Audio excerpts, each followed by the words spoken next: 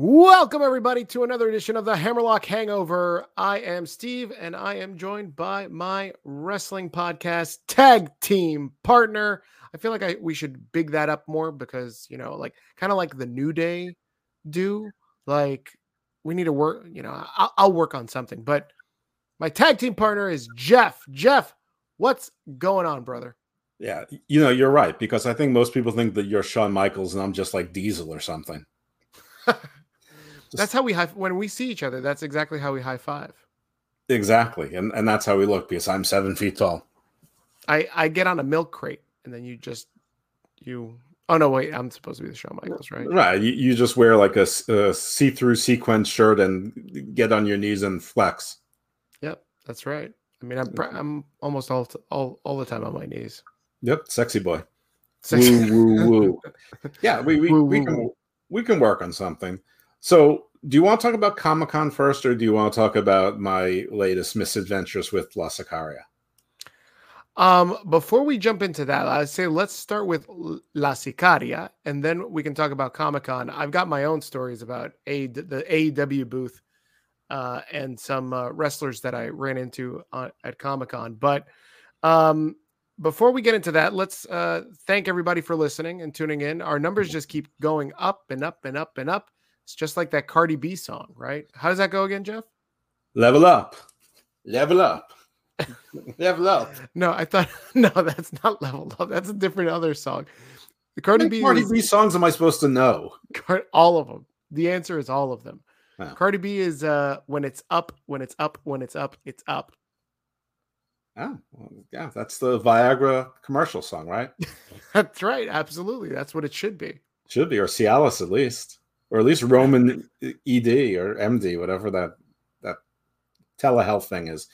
All right, so yeah, cool. I guess I have failed Cardi B once again, which explains why she has evaded my sack of marriage one more time.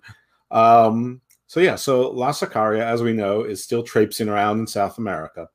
And this week has been a week of, I'll just say unreasonable expectations. So first she tells me she's going to come home today, which is Thursday the 7th. Then it turns out that she was just going to Guayaquil on Thursday, which is where the airport is, and that she was going to fly out technically Friday a.m., like 12:50 or 12:05 a.m., and would be back tomorrow, Friday.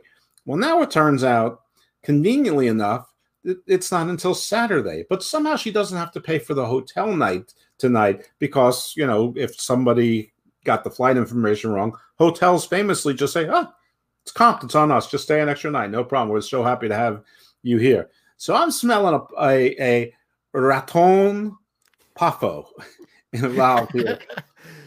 So you're saying that you're alluding to our friend, our buddy, not really, Lanny Poffo / barely knows who I am, Leaping Lanny Poffo. Yes, that's the one.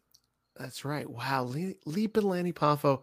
Our vendetta, is it? No, not a vendetta. It's a story arc. Is that it? It's a story arc. I suppose it's a rivalry of sorts, though it's a cold rivalry. It's a Cold War. It's not a shooting war. So I'm suspicious. I mean, the only thing that's going for me is that my ace in the hole, Juventud Sicario, is with her.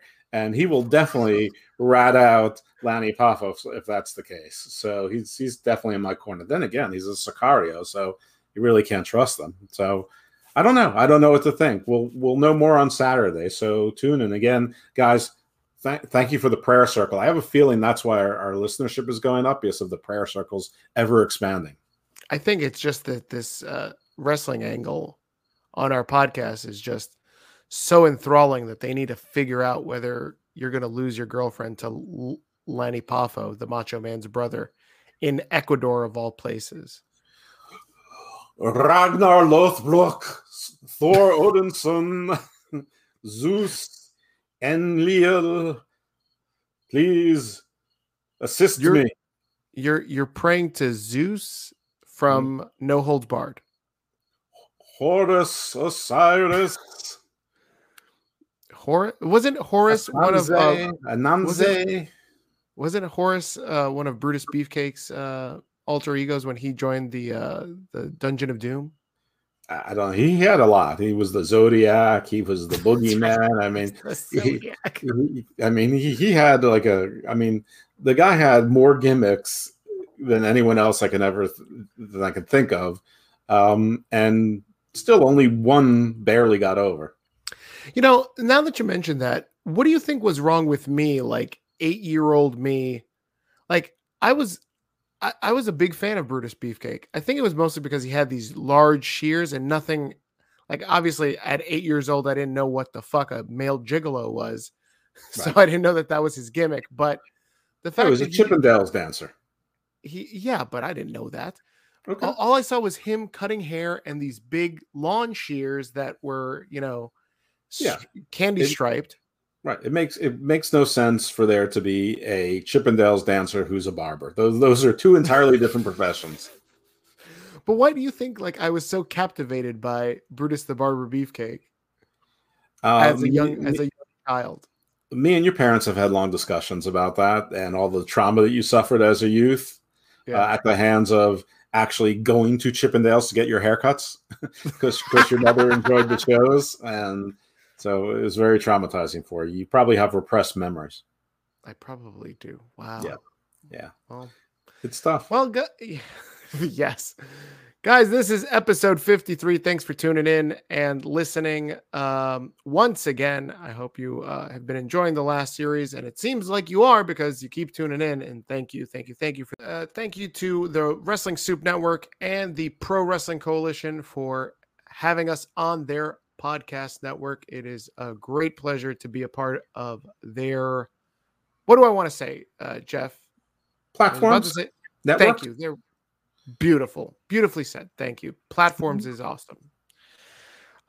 Jeff, I feel like it was a slow week in wrestling, but as we were talking in pre-show, like there's a lot of little things. There's a million little things, is what you said to me, and I guess you're right.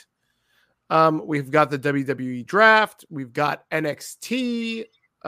You've got some strong opinions on a lot of different new gimmicks. Yep, I sure do. I'm interested to hear about that. We've got ratings news, obviously, AEW Dynamite. But I guess let's start with the draft. You don't want to talk about Comic-Con? You don't want to tell your Comic-Con story? Oh, that's right. So Comic-Con, right? This is just brief. This is brief. We'll make it long. We'll stretch it out. Yeah, needlessly. So, for the last, 10 years, I've been volunteering, working at Comic-Con, so I get like a free ticket. But I get to do labor. Many moons ago, I was able to hang out with Stan Lee. Are you a dancer for the 6 women who show up there? That's right. This is just the 6 women that and a couple of the guys that are dressed like women. All right. Well, let me ask you this before we get started: the cosplay. Are there actually any women who you would like to see cosplaying, or is it all people that you would rather they be in their regular clothes? Today I saw there was a lot of partial nudity. Girls, there was one woman in a fishnet.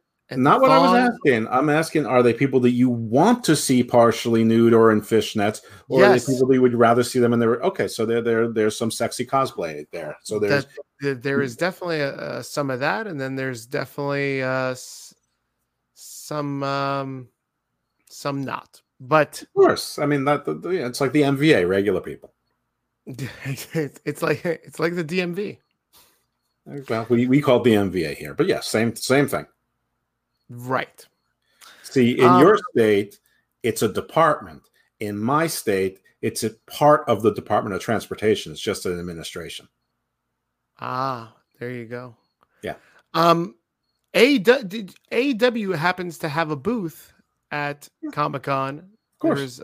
It's a small booth, but a booth nonetheless. And they're giving out exclusive. I know you seem shocked. You're like, wow. They have a small booth. I mean, I would think that Tony Khan would have rented out an entire row. You would think, but he didn't. He has a small booth, and there's not like a lot of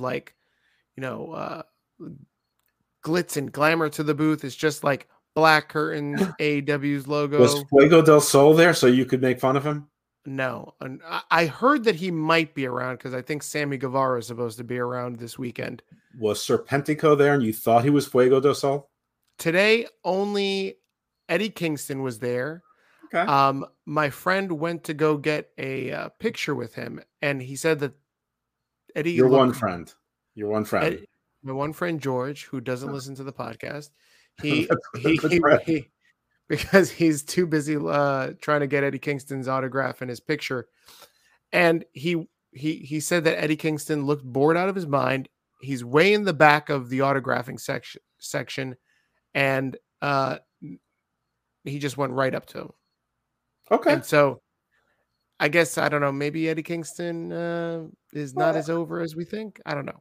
Well, Let's see. I mean, Darby's coming up this weekend. We'll see. I'll give you reports on Darby. Ruby Riott was there today. I feel like the same thing was said about Ruby. Oh, well, she's definitely not over. But I don't know. I mean, Eddie Kingston's a pretty big name in AEW, regardless of what my, opinions of, him from the neck down are, etc. But he's still a pretty big name. So they're manning the booth respectfully. I mean, Ruby Soho, former WWE, AEW, supposedly big free agent signing. So, okay.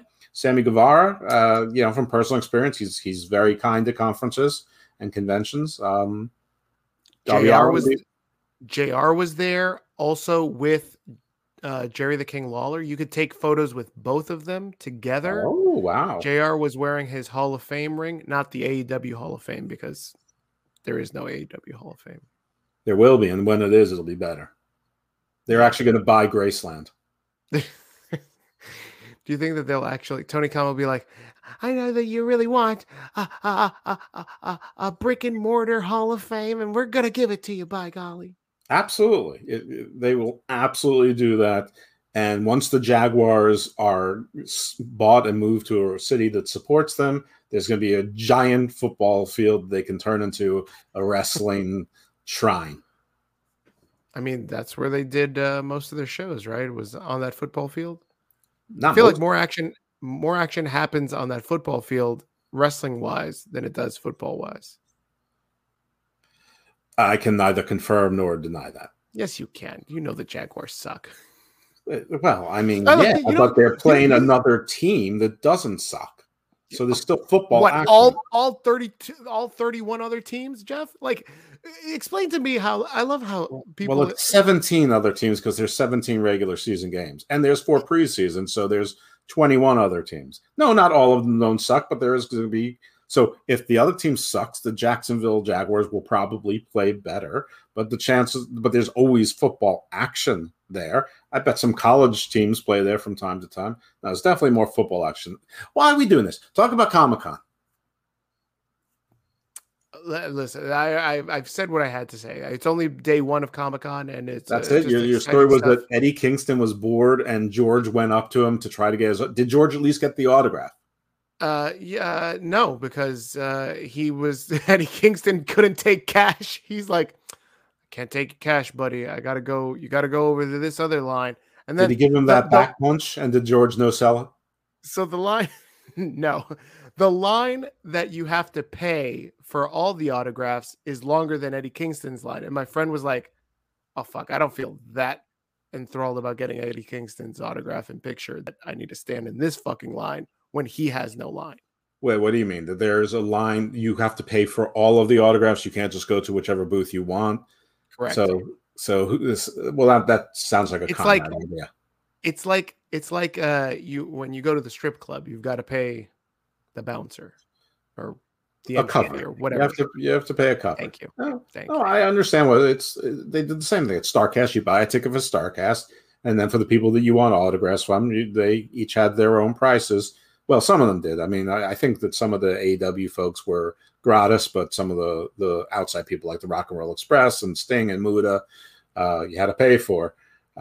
We've talked about that before. All right, so fine. Hey, my friend George said that Eddie Kingston is cool as shit. He also got to meet Xavier Woods. Xavier Woods was signing and taking pictures at this booth.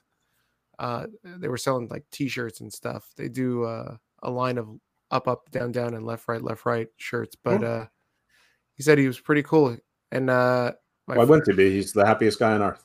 they had he's the only guy in his team that hasn't won the world title. What the hell does he need the world title for? I don't know. He in an era of like people who were unlikely to break through. Xavier Woods is that guy. You know, first of all, everything that happened with Paige, hey, respect for, you know, banging that out. Nice job. But, you know, got him with this New Day thing. It was a stupid gimmick in the beginning. They turned it around. They leaned into it. They made it get over. And now it's been like going on, what, 7 or 8 years with that. They're 11-time tag team champions. What's he need the world championship for? It's a prop. It's fine. Why would he jeopardize selling merch or whatever that's going on there? I mean, maybe in a few years when it gets even staler, they'll come up with an interesting story with the New Day imploding. But for now, they're worth too much together. So, you know, and they keep splitting up Big E from the New Day, second year in a row. But I guess we're skipping ahead. But hey, good for. I mean, Xavier makes $35,000 a year or some $25,000 a year off Twitch. I'm sure he gets royalties off this up, down, down stuff, and he's got things going on. He makes plenty from New Day merch. He's a happy fella. He's built himself a little career. He goes to the G4. There we go. That too. Yeah. So good for him. He's in that Netflix movie. That's right. And depending on what you picked, have you watched it yet? No, of course not. I never will. But is there any defenestration? What? Defenestration. Listen, what you do in the privacy of your own home is up to you. Well, I'm only on the second floor, so it wouldn't do that well. Defenestration is throwing someone out a window. So does anyone ever get thrown out through windows? I don't fucking know. I didn't watch this shit, but apparently you can pick, like, you get to like pick one way or the other, like one room, right, or the other room is. Like, we talked about this. It's choose your own adventures. So there's like probably countless permutations of ways that you could do it. So people will watch this movie over and over and over again. I love it. It's great. I'll try to check it out over the weekend and see. I'll give you a report next week. How about that? I have a feeling you're lying, but terrific. Great. I'm too busy watching Squid Game. Have you watched Squid Game? Everybody's talking about Squid Game. I have not watched Squid Game. I've gotten like a lot of recommendations to watch like Korean and Asian sort of shock horror shows or video game centric shows, and honestly, none of them do a thing for me. But I am going to watch Squid Games probably with Juventud Sicario when he gets here. Got it. All right. I already spoiled it for myself. I knew I didn't have enough time to watch it, so I just spoiled it. Yeah. You want to know the ending? I don't care. I have enough nonsense. So first of all, I watched Midnight Mass, which was amazing. And now I'm going back and I'm watching Babylon 5. I'm almost done with season 1.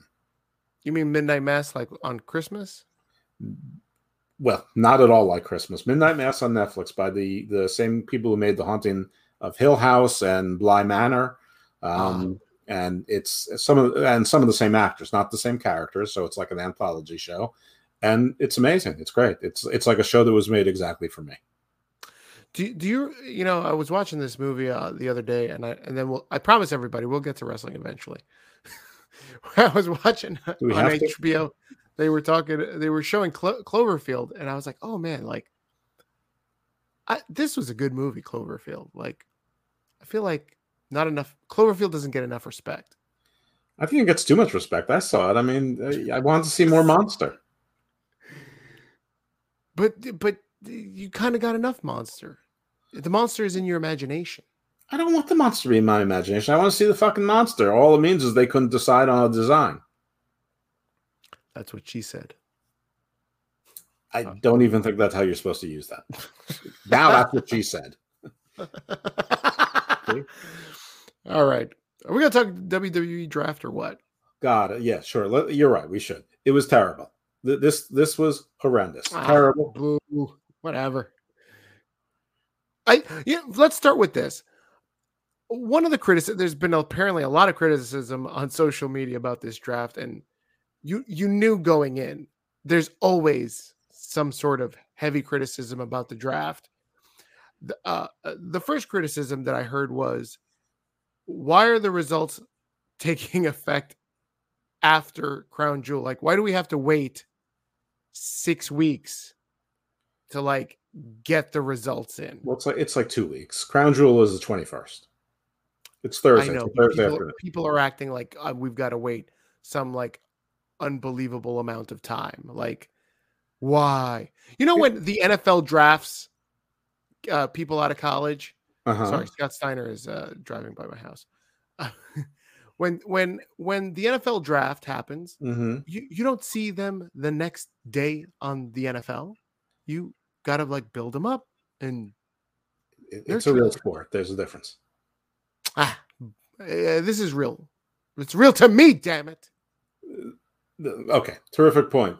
No, this. I mean, it's a legitimate concern. A more legitimate concern or issue is not a legitimate concern. What is the big deal for just waiting 2 weeks? Because you know who's going to win and lose matches between now and then. You know what stories need to wrap up and which ones won't. I mean, when they switch people on brands on who's going to be, and who's the more important position player on their particular show, that's the person who's going to have to win. Oh, I'm sorry. When Vince books it, so you know what's going to happen, that's lazy booking. But when Tony Khan books, I don't know, the surprise return of Hangman Page, and everybody marks the fuck out, like you didn't know that shit was coming, or when he wins the title and you supposedly didn't know when that shit's coming, that's great booking. Thank you, Tony.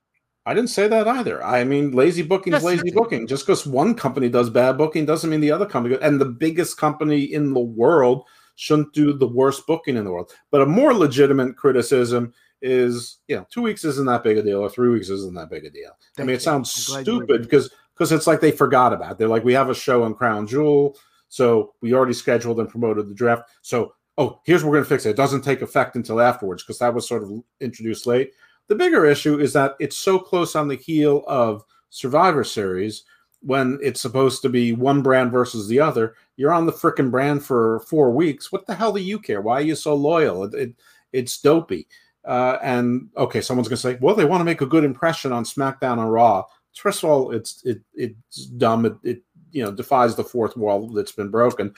But also it's like, someone like Drew McIntyre, he needs to impress the people at SmackDown, the people at Fox. But I don't know. That's the best story I guess you could come up with. But the draft itself was dull. First of all, if you're a player on, let's say, the Washington Nationals, and you get traded to the Dodgers, and then the next week you have to face your old team, you don't think that now that you're wearing Dodger blue, you're going to be like, I'm going to still take it to my old team because whatever, I'm now part of this new team? Like, come on, you don't think?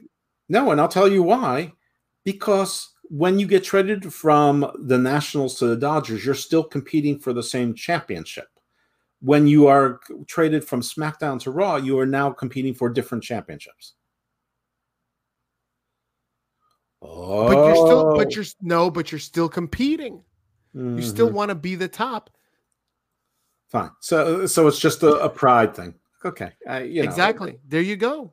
They could fix this easily just by moving Survivor Series or moving the draft to an earlier part of time. They do it because this is a season premiere, and so they think this is a big deal. And there were nominal pops in the ratings, nominal. But whatever. But the draft itself was bad. First of all, they must have said about 4 times during Raw or SmackDown rather that half of the draft is going to occur on SmackDown. The other half is going to occur on Raw. And you know that's a lie. And it was a lie. They announced draft picks all through the weekend and on the bump and all of that stuff. So they lie about that needlessly. The order of the draft is ridiculous. The Intercontinental Champion and one set of tag team champions and the U.S. champion doesn't get drafted during SmackDown or the whole weekend. I understand that it's because you want to put the TV, the champion drafts on TV for the most part. Becky comes out in Raw and announces that she's going to be drafted to Raw before they actually draft her to Raw. It's like she spoils it. She spoils her own shot. It's just dumb. They broke up every women's tag team except for the sitting champions. Every single one. So what's the point of those belts? They broke up T-Bar and Mace as if either of them has a shot at singles stardom. As a tag team, they had a shot. As a tag team, they could have done something. I don't know. I just thought the whole thing was pretty weak. I mean, the NXT call-ups, we said what they were going to be. I mean, the only one that I think was a surprise was Ridge Holland, which, that's a bit of a surprise, but only a modest surprise. But the others were exactly what we said. Austin Theory, Aaliyah, Xia Li, the people who've been working dark matches. Okay, exciting. They even broke up the team of Shotzi and Knox, who were due a tag team title shot. They break up that team. So unless they win the titles together in the next 2 weeks, that's done. The biggest surprise was, there's two big surprises. Gable Steveson, who was drafted to Raw. That's pretty cool. That's the closest one to your real draft because he's not going to be wrestling probably for 10 months because he's still at University of Minnesota wrestling NCAA and finishing out his senior year. And then the other is, the picking Hit Row to the main roster drafted to SmackDown is a bit polarizing. Some people just don't like the act period, but I think sort of universally people think that as a faction that they're not ready for primetime yet. They're, that at least two of them really aren't ready to wrestle on the main roster yet. Jury's probably out on Ashante Adonis, but everyone's pretty sold on Swerve, but not on the rest. So it seems like it was Sorry, Jeff. Speaking of Swerve, does it bother you that he didn't defend the North American title? Yeah, he hasn't defended it in 3-4 months now. But who's he going to defend it against? I don't know what's the difference. I mean, they had a million matches with Legado. I mean, even if he defended against Joaquim and Raul first and beat them, and then dropped it to Santos, that would have been fine. I mean, I did like this week his promo. He's like, the next time you'll see this title is on Friday nights. I mean, that was a cool line. But I don't think that's going to happen. I think that they're going to have him lose the title before then, which, is probably makes more sense TV-wise. I just thought the whole thing was weird. I mean, you basically have Charlotte going to SmackDown, Becky going to Raw. I mean, it's everyone fears the repeat of last year where the tag team champions just swap belts. I mean, hopefully they won't do that, and Becky will keep doing the Becky 2 belts thing, which, by the way, she's getting more annoying on our promos. I think her and Seth are trying to outdo each other as to who can be more like scratching on the chalkboard more than the other. Bianca's winning the title at Crown Jewel. Oh, I think that she probably is as well, and getting Bianca off of SmackDown was probably a good thing. So hopefully that problem will be resolved not just by swapping it, but I mean, WWE has not built up that kind of trust in its audience when they did lazy things like the New Day and the Street Profits just trading titles last year. Mm-hmm. Some of the things that we predicted last week was Drew McIntyre going to SmackDown. That happened. What else? Roman and the Usos staying on SmackDown. That happened. Oh my God, that storyline. They made such a big deal about Paul Heyman and leave him for dead and all that. And like the second pick or the first pick, Usos to SmackDown. It's like that whole story, whatever tension they could have done with that, they let it go right away. I mean, what a waste. How stupid was that? Imagine them being drafted to Raw and Roman goes crazy. And like Paul's like, no, let me see what I'm going to do. And like, Paul's files for injunctions and things like that. I mean, they could have had so much fun with that. The only thing they draft him right away. They take that story away. And the only way they rehab it is Kevin Patrick asking, oh, is that how you kept Brock Lesnar a free agent? And they're all looking at him side-eyed. Like, I mean, isn't the story that Paul Heyman doesn't represent Brock Lesnar anymore? So I don't know. Just listen. I think you're picking what is the phrase? Picking at straws here, or nitpicking? So. There's a lot of people talking about that. That was a good end to Friday. It's like if you don't get drafted to SmackDown, you leave him, follow him, and you leave him for dead there. They should have built the tension with that. They should have built it and watch Paul get redder and sweatier and have his collars, But like, what? But why? Like that's not To like. entertain us on TV. But but they booked themselves into a corner with that. Like they shouldn't even have mentioned it on SmackDown, in my opinion, because the Usos are one of the best tag teams in WWE. So why wouldn't you pick them high up on the list? Well, they weren't picked night one, so the whole purpose of that story was to have a story, and they ended the story midway through through the movie. I mean, it was just poorly executed, which is the whole story of the draft. You had Adam Pearce and Sonya Deville, not a whole lot of competition, no guests coming out, no McMahon's coming out. The whole thing was boring and drab and made no sense. And I can't tell anymore whether you're just trying to be a WWE mark or not, but this is being universally panned as a terrible draft. My memory is not good enough to say it's the worst draft ever, but it's the worst one I remember. I think when you look at it on paper, it makes a lot of sense. The execution of it, sure, you can start poking holes all you want. But you know what? When Stephanie McMahon shows up and starts calling out names, then people, why is she on the show? She has no business being here. Where's the general managers? Now this year, you got Pierce and Sonya doing it. Why are they doing it? Where's Stephanie? Everybody's a malcontent. Well, going back to your example of the NFL draft, they often have guests come up. They have NFL Hall of Famers that are for those teams come up. So, listen, it's just to give us different personalities, different images, different songs on the show, because the presentation of both Raw and SmackDown are so stale. They're so formulaic. Any little thing to mix things up is a good thing. And if you do 6 or 7 little things to mix things up, it feels like you're doing a big deal.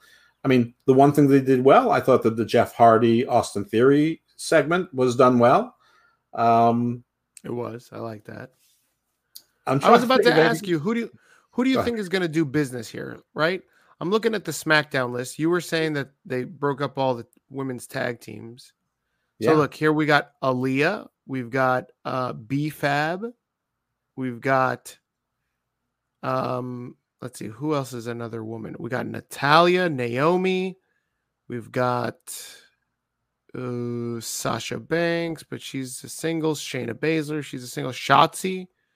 Xia Li. I can see them teaming up Aaliyah with, who would we say here? Shotzi? Natalya? She's going to be teamed up with somebody. They're going to make makeshift teams. This is what Vince does. I understand that, but it doesn't mean I have to like it because this is what he does. He doesn't like tag teams. He's constantly breaking up tag teams. I'm going to randomly pick somebody. I'm just going to put my finger on somebody's name. Oh, King Nakamura, right? King Nakamura is going to tag team with Happy Corbin. There you go. Boogs. He's going to tag team with Rick Boogs, who he's been paired with. You mean the Intercontinental Champion Nakamura? Or did you forget that he was the Intercontinental Champion?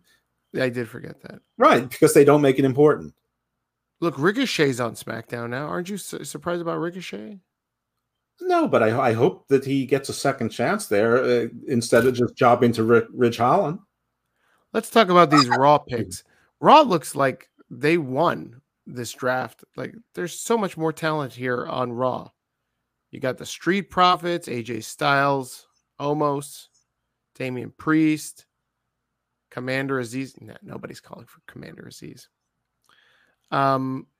Bobby Roode, Veer. I know you were wondering. I know you were waiting with bated breath on where Veer was going. The only Veer I recognize is Ambassador Molari's assistant on Babylon 5.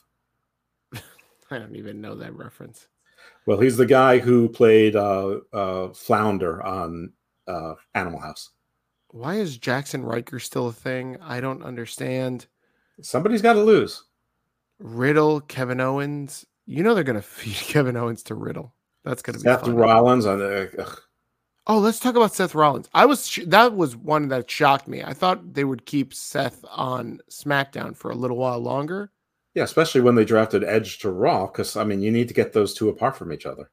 Yeah, I don't know. That was questionable to me. Like, I thought he would have been better with on where's Ava Marie? She wasn't drafted. The story is she's injured.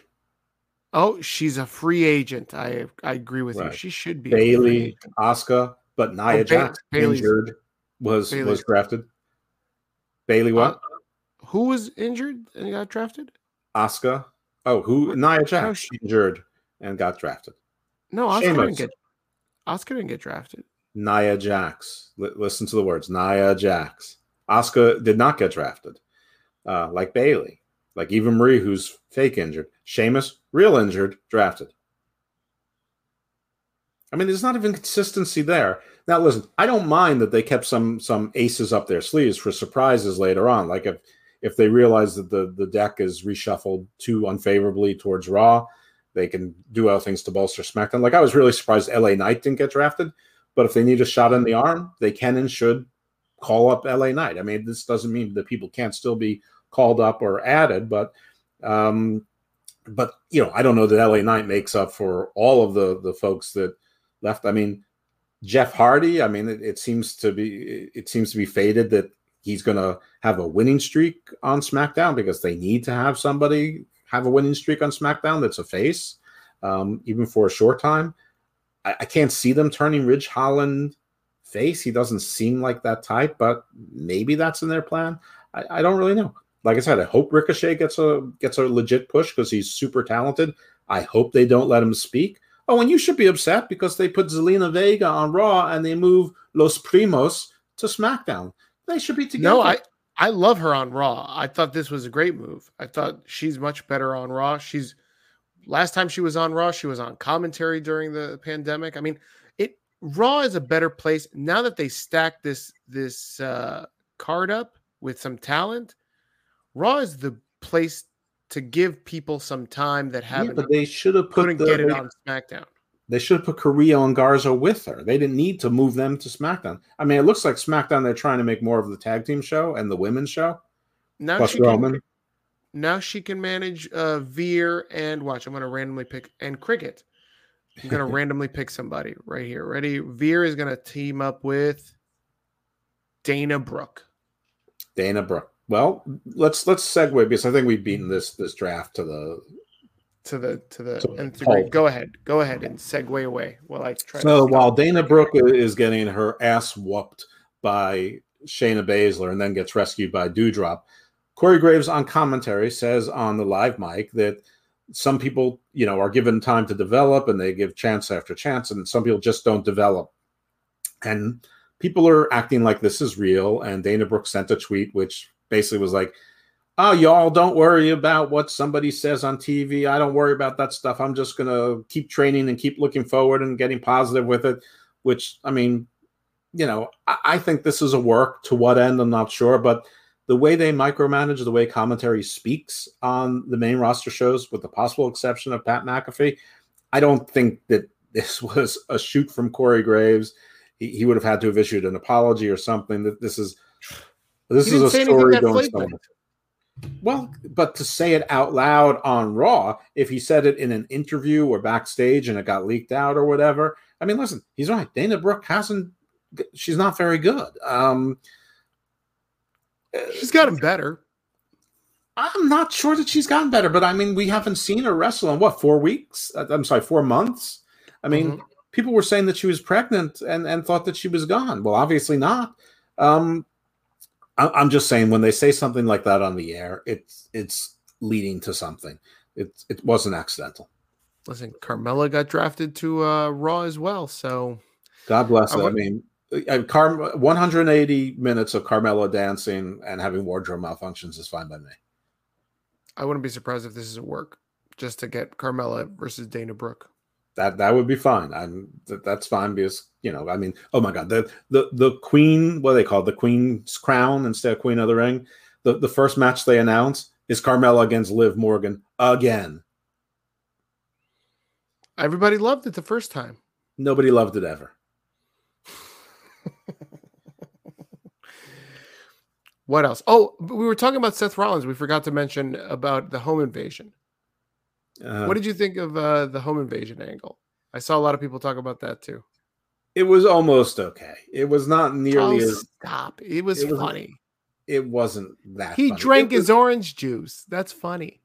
What's funny about that? He took a bite out of his apple. He left the fridge open. I get it. And I liked how he said the kids are stunk. I mean, but Edge leaves his door open. The only clever part about that whole thing is Edge calls Beth and says, "No, go to your sisters. I've already called Daniel and David, and Daniel and David are the real names of FTR, and they live in the area." So, so that was clever. Beyond that, it was okay, but we've seen better home invasions before, and this could have been better, but I guess they used his real house, so they didn't want him to do anything too extreme. But I don't know. It was okay, but it was like home invasion. It was diet home invasion. Oh, stop. It was funny. When The Fiend was stalking The Miz in the dressing rooms, that was better. And what about when The Fiend was stalking Randy Orton and he got lit on fire? Or he lit the cabin on fire. That was hokey. So you're saying that something WWE did in the past that stunk merits them doing something now that stinks? No, this did not stink. This was great. This was amazing. This was hilarious. It was none of those things. It was okay. I mean, it was okay. That's it. The end. You know what? I hope Lenny Poffo comes to your house and takes your orange juice and leaves the refrigerator open. Oh, joke's on him. I don't have any orange juice. What else do we have WWE wise? We want to roll into NXT. Well, the King of the Ring is going to start also this week as well, and people are going to say that if Xavier Woods doesn't win this, that it's a big disappointment. Do you agree with that? I don't know where this is coming from. They think Xavier Woods is going to win. Of course, he's not going to win. I mean, they need someone new to win it. This is for someone like Keith Lee needs to win this, or Karrion Kross needs to win this. So someone that they're trying to build up that doesn't have a title now to give them some legitimacy. Mm-hmm. Like Rick Boogs. Well, it makes more sense than Xavier Woods, who, I mean, again, he doesn't need anything. He's an 11-time tag team champion, and he's on SmackDown, and so probably will be again. Where's Elias in the draft? Free agent. He's disappeared. Maybe he'll show on SmackDown as a angry preacher or whatever he's going to come back as. Listen, I'm excited to see what these mix-ups are gonna produce. I am not excited to see what's going to happen, but you shit on this entire thing.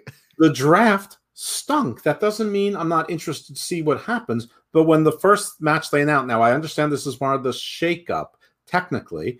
But when the first match they announced is one that we've seen 4 times over the last 5 weeks is Carmella versus Liv, that excitement starts to wane. And the next thing that they announce for SmackDown is yet another contract signing. Contract signings are interesting when you do them once or twice a year, not when you do them 3 out of 4 weeks.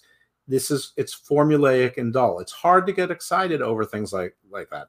I'm sorry, but can they do? Listen, there's been a lot of information. Bray is signing here. He wasn't the Joker. He says he's not signing with Impact. Braun is still out there. Rowan is still out there. Bring back the Wyatt family. Bring them to SmackDown. Instantly make SmackDown more interesting. It's not going to happen because WWE doesn't do that. But that would be cool. I don't know. I'm just listen. I'm hopeful it'll play out better. But the same people are doing the booking with the same stories and the same dull cadence. And this you never start with a match. You start with somebody coming in, and it's a 7-minute entrance. And then they tell you what city you're in, and then they go to a commercial, and then they come back and they promote something, and then the promo starts, and that's 7 minutes. Then someone interrupts it. I mean, 2 matches per hour, tops, and one of them is probably 5 minutes. I mean, it's not interesting TV, and it's usually the same people over and over again, or some combination of dancing partners over and over again. So what you're saying is you want more Dante Martin. No, but I wouldn't mind if there were people like that who would lose to someone and then we don't see them again, or they face someone else, like Dante Martin loses to Karrion Kross 1 week. Then he loses to Sheamus the next week. Then he loses to someone else, but not Karrion Kross fighting Dante Martin for 6 weeks in a row. Then on a pay-per-view. Then there's a rematch. Then there's another rematch. So you want more jobbers? Yes. Okay. I can agree with that. Yeah. Finally, it took almost over 40 minutes for us to come to agreement. Well, you've been wrong so far about everything. That's how I feel about you. Wrong again. Exactly. All right. What else we got? NXT. Let's just jump into NXT. Oh, well, Rey Mysterio was also he's not cleared to wrestle, but yet he was drafted with an undisclosed situation. Oh yeah, but we can let's go. Let's talk about NXT. All right, so you wanted to go through a gimmick review with all these NXT stars.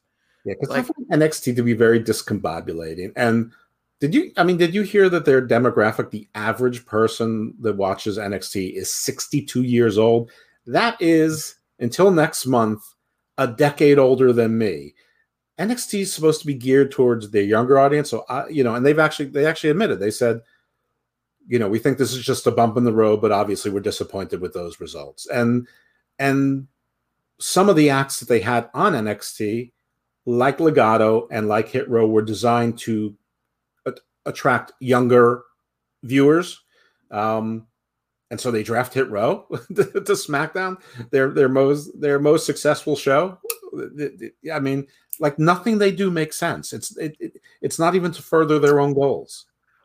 I'll be interested to see when they change how they skew the ratings once they start incorporating like social media hits and views, how many people are actually watching it, because that will never happen. The young kids nowadays, they're not watching a whole episode of 2 hours of NXT. Like, oh my God, you sound like an AEW fan until they start doing well. This is where the money comes in. The money comes from TV. Not anymore. Yes. It comes from YouTube. No, it comes from YouTube now too. Come on, Jeff. When was the last time you heard WWE announce YouTube revenue figures? They don't. They talk about all the social media. They have 1 billion social media followers, but they don't talk about the revenue. You know how much they're making from USA for Raw and NXT. You know how much they're making from Fox for SmackDown. You know how much they got paid for Peacock. Guess why? Because the TV revenue is what matters. There's no longer a WWE network. There's no longer pay-per-views there for free on Peacock if you have Comcast or whatever, or it's $4.99 a month. Why? Because the money that matters is from TV. That's all that matters. AEW is honest about that. They're saying that's why we do this on TV. That we love for our pay-per-views to get good buy rates, but we are primarily a TV show. That's where our revenue comes from now. Yeah, but it's the opposite. The TV feeds into the Peacock subscriptions. The TV feeds into everything else. Like, it's very old school in that way. So the YouTube view or wherever else you're watching it feeds into, oh, I need to watch this. Let me subscribe to Peacock. Let me go watch this. Let me go watch the network. Okay. That's what it feeds into. When you dig into the annual report this year, and I'm sure that you will read it cover to cover, and you read the revenue. I'm a shareholder. And okay, good. And you report all the revenue from all of the different social media sites to WWE. And if it comes even close, aggregate to 1 year from USA Network or Fox, then talk to me. It won't be, but right now, when it comes to ratings, it's an absolute zero. It's not counted, Jeff. And what I'm trying to say is because it doesn't lead to TV money. That's why it's not counted. But it does lead to some money, and it needs to be counted. It is eyeballs. It is counted on the shareholders' reports, but it's irrelevant to the big money, which comes from TV and ratings. This is elementary. When you're buying media, you also say, okay, maybe instead of me buying whatever spot on USA or the local, I will give YouTube that money and put it on the YouTube. that's why their clips are like, we'll present you this clip because it's from Tide. There you go. You know why Disney settled with Scarlett Johansson after 2 months? Because it's ticket sales that matter, not the streaming.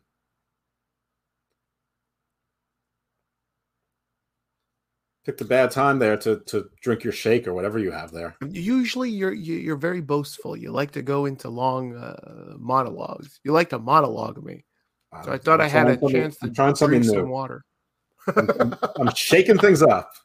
All right. Well, back to NXT, because I mean, I think it has been discombobulated, and hopefully they'll get it more combobulated, because there are nuggets here that are good, but there's also stuff that's terrible. And you just wait till Bron Breakker becomes a champion, and that's when the ratings will start coming in. Well, Bron Breakker, I think, is one of the things that's going well. Absolutely. I mean, they obviously changed the colors of the logo to match his tights. It's very obvious. It could be, but listen, Bron Breakker, I think, is going well. I think Ciampa is doing well in his role, but he's not a new guard. But some of these, I mean, they're obviously, I mean, it's never been more apparent that it's developmental, but they're obviously test driving on TV characters. And I like that, because I like characters. I miss characters. There's a reason why Orange Cassidy and Jungle Boy are over, even though they're minis. And it's not just because they're minis and relatable and whatever. It's because they have some character to them. MJF has a character. I mean, Jungle Boy has no personality, but at least he, dresses like he has a character. And I think that the same will work with them. There are no characters left on the main roster other than I'm great, I'm good looking, I'm mean. I mean, those aren't characters. There was a time when they were characters. The Vikings are the closest thing to characters. Now, that's a bad example because they stink. But they didn't even get drafted. Yeah, they did. They got drafted to SmackDown. They did? Yeah, they basically traded the Vikings for Street Profits. No, they didn't. Oh yeah, they kind of did. You're right. Yeah. Anyway, but yeah, let's go through some of these gimmicks. I mean, all that came out of NXT this week was nothing. I mean, the tag team champions retained their championship. Blah. Basically the end. So okay, so let's start with let's put some word association. I'm gonna throw out a name, and you then tell me what you think. Let's start with the biggest one of them all, the new guys, Bron Breakker. I like Bron Breakker. I like everything that's going on there. People were all about jumping on the name. I was not. I don't think you were either. Neither one of us jumped on the name. We're all like, you'll get used to the name, no big deal. So no, I like what's happening with Bron Breakker. I think that's full steam ahead. I think that's a good guy to push. They're pushing him. It's he isn't overexposed yet. So yeah, good. I give that one an A. Okay, what about Tony Tony D'Angelo? Okay, so this is another example of a character. So he's supposed to be a heel, but people loved it, but they promoted him well. They had those vignettes, which were sort of funny. It came out around the same time as the quote-unquote Sopranos prequel, even though it only sort of was, and it stunk. Don't see the Many Saints of Newark. Terrible movie. But, he's a pretty good wrestler. He's a little short, but he's a short, stocky guy, and he's a character, and he plays the character well. He tried to bribe the ref. So far, so good. I would say this one also, only one match, but with the vignettes and playing the character, comes out in the velour tracksuit with the wife beater and the hat. I'm gonna cautiously give this one. I'm gonna give it a A- so far, but I'm optimistic that this character is going to work. All right, Duke Hudson. Terrible. Hated him before. I don't care how much Wade Barrett loves him, and now he's a professional poker player. Okay, I don't even respect the gimmick. Don't like him. Should be future endeavored. I know he's tall, big deal. He's tall and lanky. Don't need that. They already got Dijak. So, no, not interested. I thought that was a terrible segment. I don't think he's interesting at all. He's got he's got like a newsman from the 80s haircut. So So you don't like him because of his haircut, or because he has a casino-related gimmick? No, I don't Which one mind the is it? casino Or both? relay gimmick. It just didn't look right. I mean, first of all, if you're going to do the casino, you got to really lean it. You got to dress like a card shark. You got to have those ridiculous dark sunglasses. Nobody can see your eyes. You have to have the hat. You got to be sneaking over. He's still doing his like smug little, conceited face where he's done nothing but lose matches. It's like the same guy, but now he's a professional poker player. We never heard that before. So no, I Blackjack Mulligan never dressed like that. he wasn't that kind of blackjack. He was a cowboy, like real blackjacks are.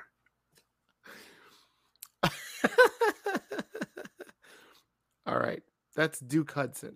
Terrible. So how would you improve Duke Hudson? I wouldn't. I'd get rid of him and give that gimmick to somebody who's got the more Vegas look. And by the way, Johnny Gargano yeah, I mean, he would do better with it. No, but he's not the direction I would like to see. But I mean, the programs with a professional poker player being tag team with a mob guy who's maybe the bank, and when he wins, they're happy. When he loses, they feud. I mean, this could be a beautiful story for 6 years. So there's somebody out there who could pull it off. It's just it was very abrupt. I get it. NXT 2.0, it is what they mean it to be. It's a reset. So we're supposed to look at Duke Hudson brand new, but I don't like him anyway, and I don't like how the vignette, it didn't work for me. The outfit didn't work for me. None of it worked for me. And if you had a guy who dressed more like Richard Petty doing it, I mean, if you ever watch professional poker games, they're dressed like freaks. They all have their like costumes. It's like pro wrestling. They've all got their look and their trademark and their glasses and the thing. They have sunglasses and hats. Yeah, well, that's it. Well, what didn't he have? He didn't have sunglasses or a hat. No, give him time. Maybe he needs to, get his vig up. I don't know. Yeah, you asked me what I thought. I think that he stinks. Would you prefer if he was Duke of Earl? I'd prefer if he was working for Duke's Mayonnaise. That's what I prefer. All right, let's move on. Let's get woke. What about Joe Gacy? Joe Gacy? When this first came out, I was very trepidatious about it. But I said, I'm going to keep my eyes open. I'm going to keep an open mind with this. And I like it. I'm starting to like it. I still think he looks like Kevin Owens, and I don't care what anyone says if they think I'm wrong. He absolutely looks like Kevin Owens. But no, I like this, and this goes into Parker Boudreaux debuting as Harland and just looking, as the anti-woke guy in the crowd, looking very menacing, almost like Kane with tattoos. So if Kane and the Undertaker had a baby, it might look like this, and looking a little skinheady-ish, except where someone would normally have a swastika tattoo. He had a WWE tattoo or WWF, which was that should have been covered up for this. But aside from that, I thought that was great. He looked menacing. He's scary. Almost like a Dexter Loomis, but instead of like psychotic, just mean, anti-woke, angry. The whole thing. There's a whole lot you could read into that character. If skinhead could be skinhead. Could be skinhead. So there was a lot of flack that Parker got over the week. Not even Parker himself, but just by the way, WWE for switching up his gimmick. Yes, because you were just making fun of me about not liking the guy because his haircut. You know what they would do with Parker? They got rid of his hair because looks matter. You have to have a look. But he had a look. No, he didn't. His look was Baby Brock. That's a look for failure. You cannot be compared to Brock Lesnar and as a rookie and hope to do that. Brock Lesnar is there's 5 guys like that every 20 years, maybe. So you're saying that you agree with the fact that he should not have continued looking the way he did. Exactly. He has to make it on his own. And if he gets over on his own and he wants to grow his hair back because they want to turn him face or whatever, then he can be the next Brock Lesnar. But right now there is a Brock Lesnar, and to be compared with Brock Lesnar is a recipe for failure. Okay, yeah, I can agree with that. Remember Brutus Creed? I said they need to cut his hair. He cut his hair. You know who didn't cut his hair? His brother Julius Creed, who needs to do something with his hair. Going back to Harland, Mm-hmm. Oh my God, what was I going to ask you? Shoot. Gosh darn it. Now I forgot. It's great radio. I know, right? Oh, God damn it. I was going to Were ask you worried about the skinhead thing or the No. Sorry, angry now I X-Pac? remember. No, it was the Dexter Loomis comment that you made. I got the same vibe that he kind of seemed like Dexter Loomis. So how do you, I understand that Dexter Loomis has hair, but they kind of look alike in their menacing stare down. Why would you steer him away from looking like Brock Lesnar, but then steer him towards looking like Dexter Loomis? Here is my working theory. I mean, the first answer is I don't really know because I felt the same way. But here's my working theory is that they're keeping 7 to 10 guys on that and probably a similar number of women on NXT to sort of get these folks over, but they're going to be earmarked for being called up to whatever show needs a spark. And I think that I already said LA Knight, and I think that Dexter Loomis is probably next on that list, that if one show needs a spark or needs a new body or they want to create a tag team, that, you know, New Elias with Dexter Loomis or something, you know, that could be a tag team, or they could bring Dexter Loomis onto SmackDown or whatever. So I think that these are some of their aces in the hole, and they're just there to help develop talent. People may not realize this, but Dexter Loomis was Sam Shaw. He's been wrestling for probably 15 years. So, I mean, I don't know if they bring up Indy with him or not. I don't know that anyone really needs to think too much about that at the moment. But I think that's what's going on. You know, same with Ciampa, who's probably going to be there forever. Same with Gargano, who may not be there past December, but if he is, it'll probably be like a player coach. Dunn, I got no idea why they signed to 3 years. I know that Dunn has his fans out there, but I'm not one of them. Well, speaking of Gargano, did you see that he updated his Twitter and now has no mention of WWE? Nope. I You didn't don't care. I'm interested. Tell me. I don't follow a lot of wrestlers. That's it. That's the story. That's as you like to say, that's the tweet. Okay. Well, there you go. Yeah, that, you know, I don't know what to make of that, but you know, well, past indications that person does not plan to resign. So good. I mean, you know, all AEW needs is another 80 people on their roster. Okay, Vince. Next up, Von Wagoner. Oh my God. I mean, this is Cal Bloom. And like, I was sort of high on this guy because he was big and he just looks different. I mean, whatever he's doing with his hair, he looks like Caucasian Khali. But the way he emotes, he doesn't. He's like a robot. His affect with an A is terrible. And he kept doing that little pat on Kyle O'Reilly's back. It was weird. And the way he's dressed, all these guys wearing button-down shirts with the sleeves cut off, the whole thing is just weird. And it's like Kyle's like, I don't trust. I've been hurt before, so I can't trust again. And he's like, well, whether you like it or not, I'm watching your back. And it's just like, I don't know. I expect it to turn into some sort of like odd porn movie or something, or they should start making out or something. I don't know, but he's an okay wrestler. Like he's good, but talking and featuring him this much is weird. And pairing him with Kyle O'Reilly, who also has zero charisma, like two guys with zero charisma, they're not helping each other anyway. 0 plus 0 is somehow getting to -2. No, I'm not down. I'm not down with this Von Wagner experiment at all. All right, Briggs and Jensen. Okay, I like Briggs. I like the idea of two guys who drink beer and want to fight. This fatal four-way, stupid. 3 of those 4 teams, meaning all the challengers, had no business being in a match for a title because none of them have won jack or shit. That aside, the guy Jensen, I know he's tall, but I mean, he needs to be in the gym and work out for another year, because he's got like that Sam Houston. He's not that lanky, but he's got sort of like the young Barry Windham kind of, when Kendall Windham, like Tommy Rich, sort of like big but not impressive build. Like soft? Yeah, and I don't dig it at all. Like Hangman Page? No, Adam Page has muscles. I mean, he doesn't look soft. I mean, he's not like Adam Bobby. Cole. Yeah, like Adam Cole.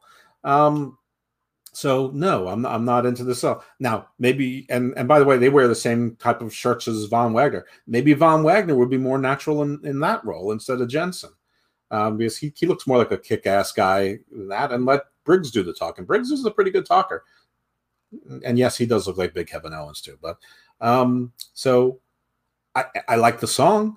I like Briggs. I don't like Jensen. Okay. What about the tag team of Carmelo Hayes and Track Williams? I don't get this at all. First, I don't like anything about Track Williams. I mean, all we heard is that Vince wants no one that's under 6'2" or 230. Track Williams is one of those guys who's like 165. But on top of that, forget about me being a sizist.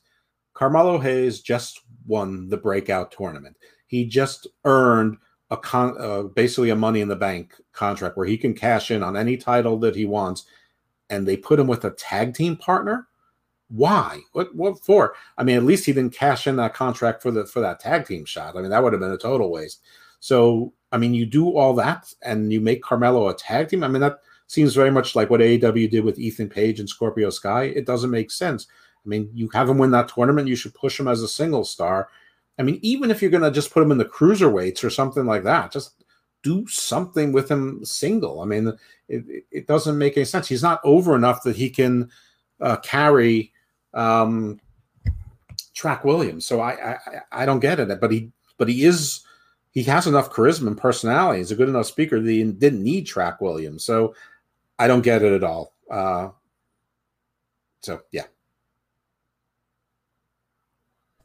All right. I mean, I can't really argue with you on many of those picks. I like the Creed brothers. I like Toxic Attraction. I think God, I love Toxic awesome. Attraction. I like that Frankie Monet's little plan seems to be backfiring, and I think she's one of those people that's going to be, she's there to train and enhance, and eventually they'll put her with Morrison when they're ready to turn him face. And, The Miz is ready to come back, and they'll do a program there. I don't know. That'd be fun. Did Dakota Kai get drafted? Let's see. I don't think so, but let me see. Let me bring these up again. Oops, did I lose it? What happened here? Gosh darn it, I had it, and now I lost it. WWE draft results, yes.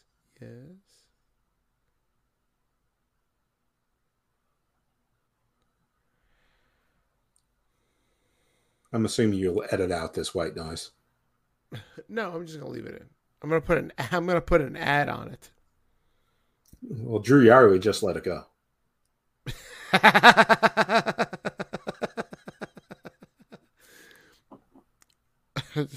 Yeah, I don't see her drafted.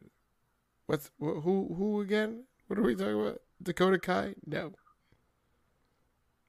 She's not here. Well, she's probably one of those on NXT that's going to be used sort of as a player coach. Are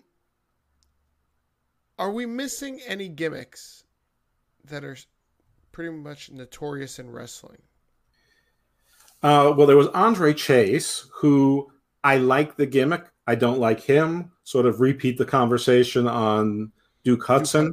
But I sort of like the Bobby Knight routine. I think the gimmick is okay. I just think it needs a different person.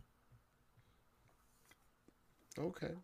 I'm not digging these tall, lanky guys. Would you prefer them to be short and lanky? No.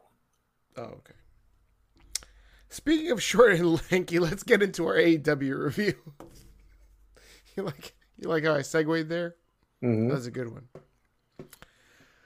Did you watch AEW Dynamite? Of course I did. What did you think of the overall show? Um, It was did you know that it was the 2-year anniversary of Dynamite? Of course you did. They fucking bashed you over the head with that every fucking 10 minutes. it's funny, but the one time they didn't do it was in the very beginning. They didn't there wasn't a banner or anything that they kept talking about during the show, but it wasn't really promoted beforehand, which was sort of weird. They're usually very good about that. But this show had like a lot of abrupt stuff in it, like abrupt cutaways. Like the show starts and we've already got all 8 guys in the ring, already. No music, no entrances, which I'm not really complaining about. It just seemed weird. The Philadelphia crowd seemed hot. But this first match was a mess. It was a spot fest, which isn't my favorite thing to begin with, but I don't mind it so much. But there were a couple really bad botches. That Indie Taker was pathetic.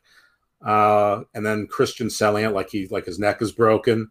And so then it's like a handicap match. And the power slam, like all 4 guys couldn't get Luchasaurus up.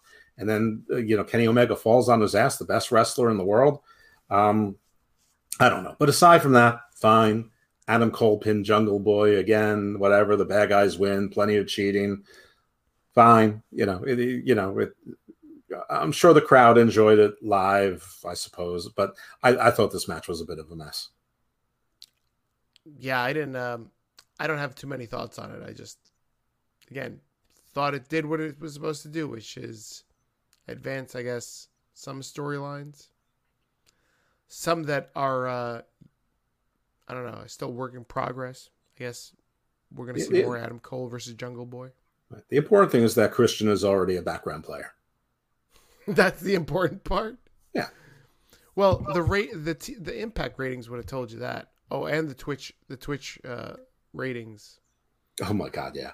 And the Twitch income for Impact as well as a company. They make $70,000. That's pitiful. Anyway, yeah. So, and then the next, it's funny because CM Punk comes out again, and of course he doesn't wrestle on Wednesday nights. In his promo, he forgot that his match was going to be on Rampage, so he said, "I'm going to wrestle tonight instead of buying you cheesecakes." Oh, cheesesteaks. Is it cheesecakes or cheesesteaks? He says he lives in Philly for 3 years. Nobody lives in Philly for 3 years. Nobody lives anywhere in the U.S. that doesn't know it's Philly cheesesteaks, not cheesecakes. That was, that really should have knocked down his street cred. Now, I understand that he's like maybe a vegan or something at this point, probably doesn't eat cheesesteaks, but I don't think he was in 2002, 2003. Anyway, you need to know that Philly is cheesesteaks. They should have booed him out of the building for that. And he goes, "Are you guys sick of this yet? Are you sick of me?" And I'm saying yes. The crowd, obviously, they cry, they love him, whatever, but I'm tired of this. I'm tired of him coming out to these long introductions and basically giving a promo about nothing, basically being the narrator. One week he's the hype man, like telling you what the show is going to be. But this week it was basically just a love letter to himself from himself. And then he goes on commentary. He's okay. He's good at commentary. He's perfectly entertaining. I don't know that they're paying a guy $4 million a year, whatever they pay him to sit on commentary. But apparently they do. And he's wrestling down card. He starts with Darby Allin, which is arguably one of their top guys.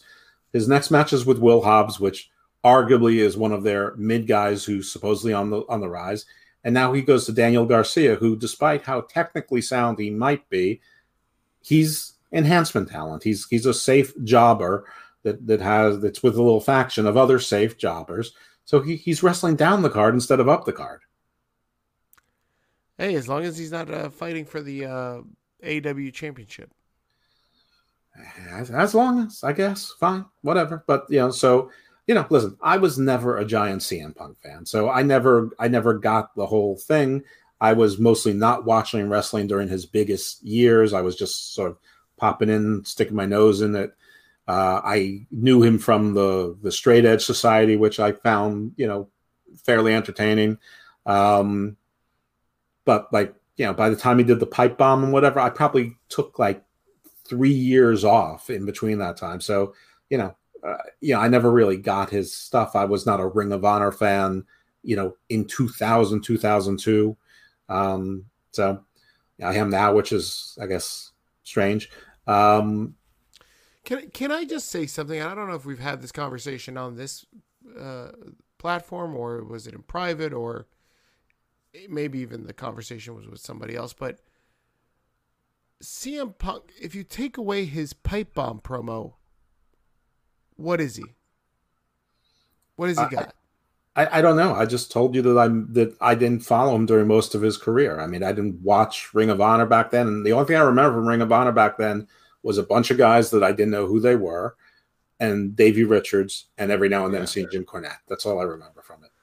Like, the pipe bomb didn't necessarily make CM Punk, but everybody cites it as, oh, that was the best things ever. Like, I guess you could liken Austin 316 to Austin's greatest promo. But even if you take that out of his history, right? He's still got other things that you remember. I mean, it was just yesterday that, this week, 23 years ago, he hit Vince with the bedpan. Yep. Like, that was a memorable moment. Like, that. What's CM Punk's? You take away the pipe bomb and he doesn't have anything. I don't know, but people love him. I don't know what to tell you. I can't answer this question. And this goes back to my point, and I was saying this when you asked me about the ratings. I said it was going to go below 1 million. I wouldn't be surprised if it goes below 1 million. Well, I was wrong. It was 1,000,024, was it? No, that my prediction was 1,000,025. But last week I said like 1,000,005 something or 0.05. It was 1 million. It was 1,053,000, something like that. So 1.05, so I was a week early on my prediction. So yeah, I mean, but as you pointed out last week, part of your analysis was that the baseball playoffs were on, and that was the number one, show on cable or on TV last night. I think it got 7.6 million, which I don't know if that's great or not. I mean, But to your point, you don't think that the people that are watching baseball are watching AEW? I don't think that many of them. I mean, I don't think that accounts for 150,000 or 125,000 less people. Maybe 25,000 less of them. I mean, I just don't believe it. Maybe I'm wrong. I have nothing to back that up. I just don't think so. I mean, the wrestling trend seems to continue to go down, regardless of Monday Night Football or baseball. I mean, maybe a championship game or something, or a game 7, that has an impact. But run of the mill, no. I mean, and talk about something that's for old men to watch, baseball. I mean, that's their demographic. It wasn't like a one and done wild card game, so it was kind of like a game 7. I don't know. You tell me, is 7.6 million, a big deal for baseball playoffs? It's hard to tell because, I mean, the number keeps dwindling. Same thing with the NFL. Monday Night Football does 10 million more than that, and their number is dwindling. So I know football is far and away the biggest sport, but I don't know. I don't know the answer to that, but, I was closer this week than you were. Agreed, but the next 2 weeks is going to be all screwed up because AEW is preempted from Wednesdays, and Dynamite will be on Saturdays. So I guess the live show will be Rampage. It's going to be a disaster. Yeah, but I mean, it's just not. It to judge the ratings will not be effective the next couple of weeks. They'll have to wait till they get back on Wednesday. We'll wait and see. What are your thoughts on this? This first off, I love the build to this. They build this to the 9:00 hour. Tony Khan's got a special announcement. And then 9:00 comes, and I got a Tony in the ring. I got Aubrey in the ring, but I don't have a Khan in the ring. Where the fuck was Tony Khan for his own announcement? I don't know. This whole Tony Khan's got a big announcement thing is so weird. It's always so weird. I mean, and this would have been a big announcement had it not been broken 2 months ago by Andrew Zarian and then confirmed by pretty much everyone else. But this is the TBS belt. It's a secondary women's singles title. I think they need that like they need a hole in the head. I think trios title championships would have made a lot more sense. Everyone's heard my idea about the Obsidian titles for Dark and Dark Elevation to make those shows important. I don't need to go through that again. But whatever. A new title is a big announcement. But yeah, it was weird to have Tony Schiavone and one of the referees doing that instead of Tony Khan. Now, he has said he's not going to be an on-screen character, but he's violated that a couple times. But it's weird. Whenever they say Tony Khan has a big announcement, it's always unpredictable whether it's going to be a fizzle of an announcement, whether you're going to get him or someone. I mean, it's usually someone else. But I was expecting Tony Khan. And that's where I guess my disappointment is, because I do think, like, okay, we're debuting a new title. That's a pretty big announcement. Mm-hmm. But if you're telling me Tony Khan has an announcement, I expect to hear Tony Khan give the announcement, not Tony Schiavone. I agree. I understand what you're saying. I mean, they've done this type of thing quite a bit, but in the world of sins, I think this one is relatively small. I mean, I think this one is on the scale of the first match in the Queen's Crown being Carmella and Liv, which we've seen 5 weeks in a row. I mean, it's sort of, in that arena. I am curious the look of the TBS title. I don't love it, but like a lot of things, you just get used to them. I mean, it's just it's better than the NWA women's title, which looks like it's a kid's toy made of plastic. It's better than the first AEW women's championship, which was teeny tiny.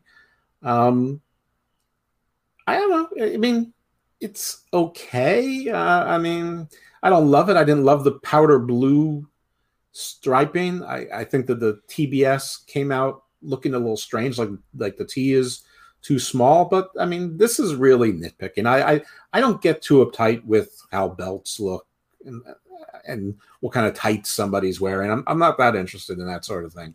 So do you see any correlation in that the TNT title has a red ribbon, Monday Night Raw, and the TBS title has a blue ribbon, SmackDown? Except it's baby blue. But yeah, there is something to that, I suppose. The strange thing is that, the TV shows are going to switch networks in 4 months.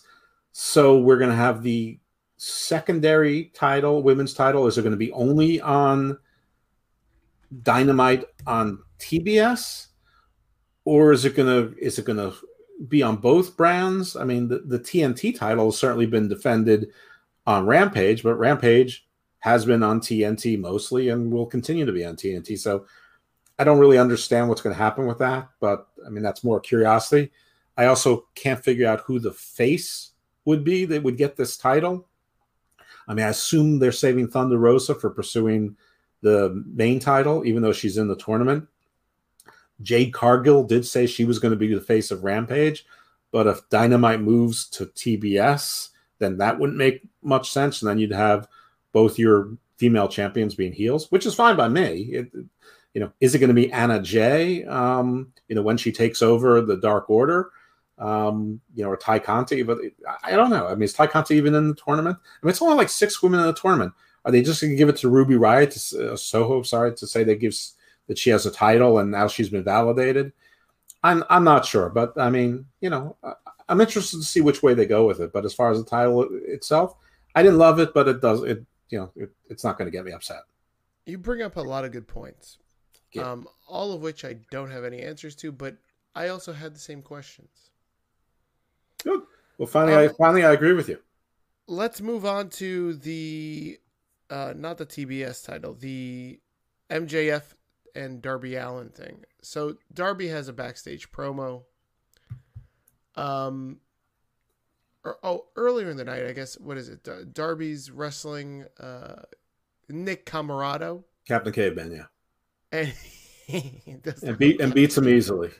And he beats him easily, and then QT runs in and gives Sting a diamond cutter. Sting no sells it. Sting no sells it. Now, if you're DDP, if you're Stone Cold Steve Austin, are you pissed? Stone Cold Steve Austin, you mean Randy Orton? Right, Randy Orton. Okay, there's a subtle difference, sure, of course. Yeah. Well, the move. Stone Cold did the stunner.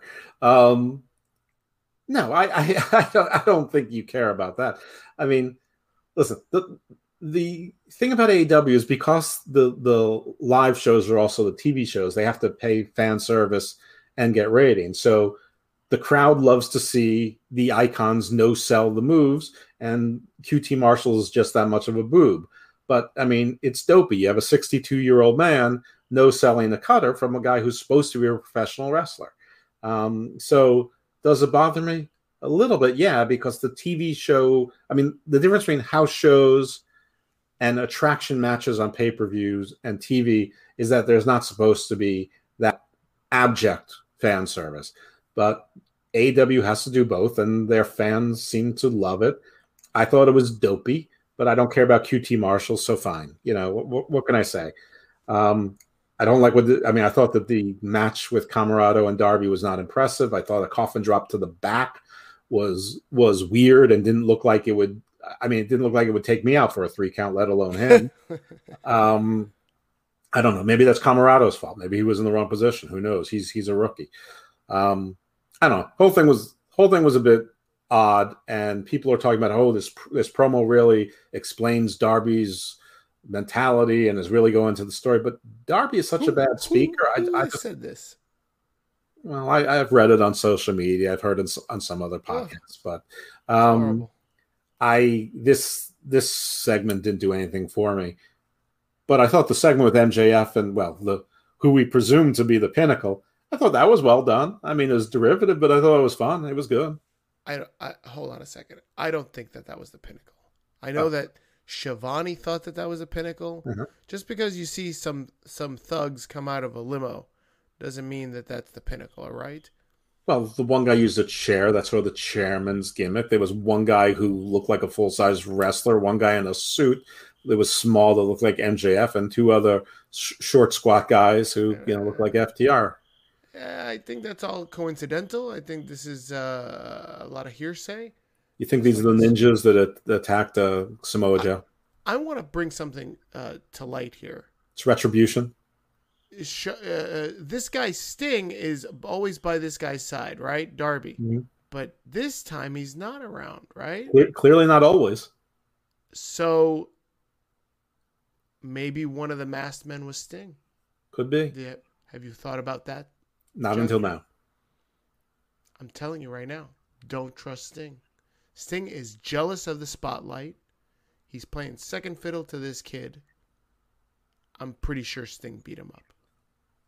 Okay, that's a good QAcon this week. Thank you. I came up with it all by myself. Good job. Yeah, it was very good. I'm surprised you skipped over Arn Anderson lighting a bonfire in Cody's backyard. That whole ridiculous segment. I must have missed that. I must have blacked out during that portion. What was that about? Well, I guess Arn was trying to get Cody's attention, and Cody is, pretending to be at home at night, relaxing, watching the evening news. He's in a 3-piece suit with his tie done up, and he's a pink shirt, pink tie, white suit, whatever. And Arn is giving a little speech, and then Cody's like, "What are you doing, Arn? What are you doing here? Why you couldn't have called?"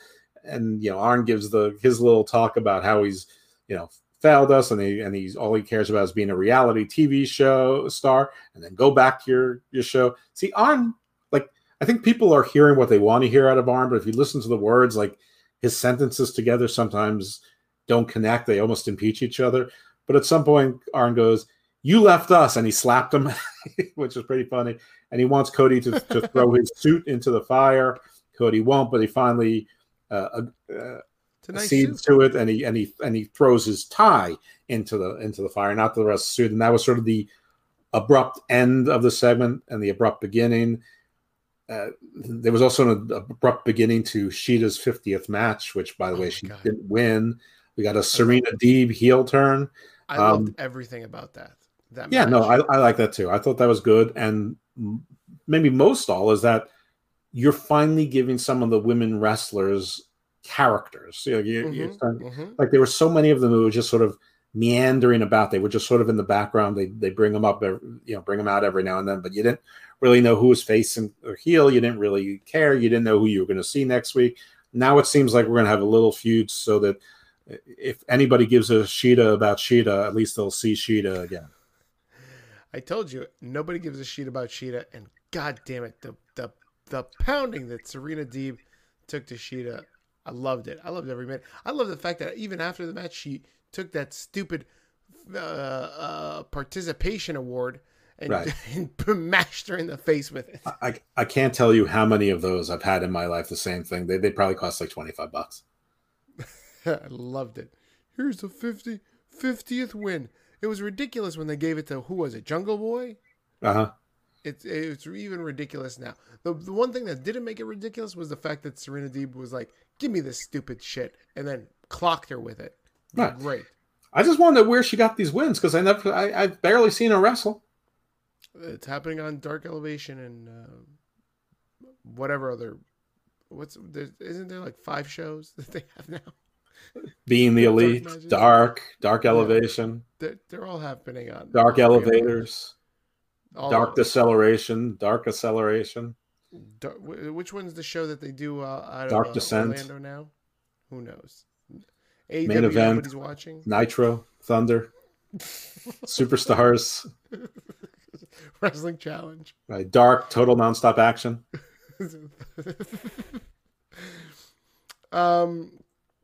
Going back to Arn Anderson. Arn Anderson can't make up his mind. I really think that he's senile in these promos. And the worst part is they could have just edited this. Like, again, he's mixed up. Well, if he doesn't want to associate with losers, why is he going to Cody's house? That's a good question. I will say that this home invasion was about as good as Seth's home invasion. Seth was at least successful. Like, he pissed off. His goal was to piss off Edge and scare him. But nobody was home. Arn, because he's scared. Exactly. Mission accomplished. At least Cody was home, so Arn could deliver his message to Cody. But Arn Anderson said that he's done associating with losers the week before, and then he drives to this guy's house. Somehow the Dynamite ratings were released and put everywhere, but Roads to the Top week 2 wasn't, even though they had a Hangman Page promo snuck into the first commercial break to try to keep people to watch it. I mean, listen, that can't be a good sign, because they overperform week 1 and everyone's saying how terrible that show is. I haven't watched it. I didn't watch episode 1. I didn't watch episode 2. So I'm not talking about, I'm just going on to complete hearsay. I have no interest in it. I don't watch Miz and Maurice either. I hear that's better, but I don't watch that either. But I mean, I bet that show went from 422 probably down to like 122. I love watching that show. It's just so hokey, and you can obviously see, like, it's a reality show, but they stage certain parts of it. Like this week, Brandy's like, I'm not getting in the nightmare bus. Like, I'm a pregnant woman. I'm not gonna. And then all you want to do is party with QT all the time on this stupid bus. Oh, it was so that sounds cheesy. Fun. I loved it. Oh, getting the back view of QT's head where the hair plugs stop. And there's still that demarcation between where the hair stops and his real baldness is real. I mean, hair plugs are just unfortunate. And then finally, we've got the Sammy Guevara versus. We've got 2 matches to discuss. Sammy Guevara versus Bobby Fish, real quick. Are we surprised here that Sammy won? Also, of course not. Bobby Fish is now AEW. What happened to his MLW contract? I guess he just signed up for the 1 tapings that happened last weekend, and so it's done. Or he has a contract that, with MLW that allowed him to go other places. I'm guessing he just signed up for the 1 weekend tapings, and that's his arc, and it's over. If you're MLW, you lost MJF, you lost Pillman Jr. Who else did they lose? Anybody else? To AEW? I'm not sure. I mean, the funny thing is that Sean Devari works for WWE, but I've still seen him on MLW shows. Now, I don't know if those were taped way back when or whatever, but he's still part of Contra. I don't really know who they've lost. I mean, I know they lost like everyone who was with AAA, like Laredo Kid. Like none of those people are out, but they have like some people that are so sporadic anyway, like Ace Romero left for Impact. I mean, but they have people that come and go all the time. Like their core is a pretty thin roster. So I couldn't really even tell you. I guess I bring it up because you would think that you would learn your lesson to not sign guys to like per date. I guess for shows, because then you just lose them. Well, maybe they thought that some people would want to watch him. I mean, I can't imagine wanting to sign Bobby Fish for anything other than to be a coach or a trainer. I don't know why AEW would sign him. I mean, other than as charity, unless he's going to be a coach or a trainer. But I mean, everyone's like, yeah, he looks to be in great shape. It was a great match. No, it wasn't. It wasn't a great match. He's not in great shape. He's in good shape for a 43 or 44-year-old. But I mean, he's a small guy. He's obviously not going to be pushed. And nor should he be.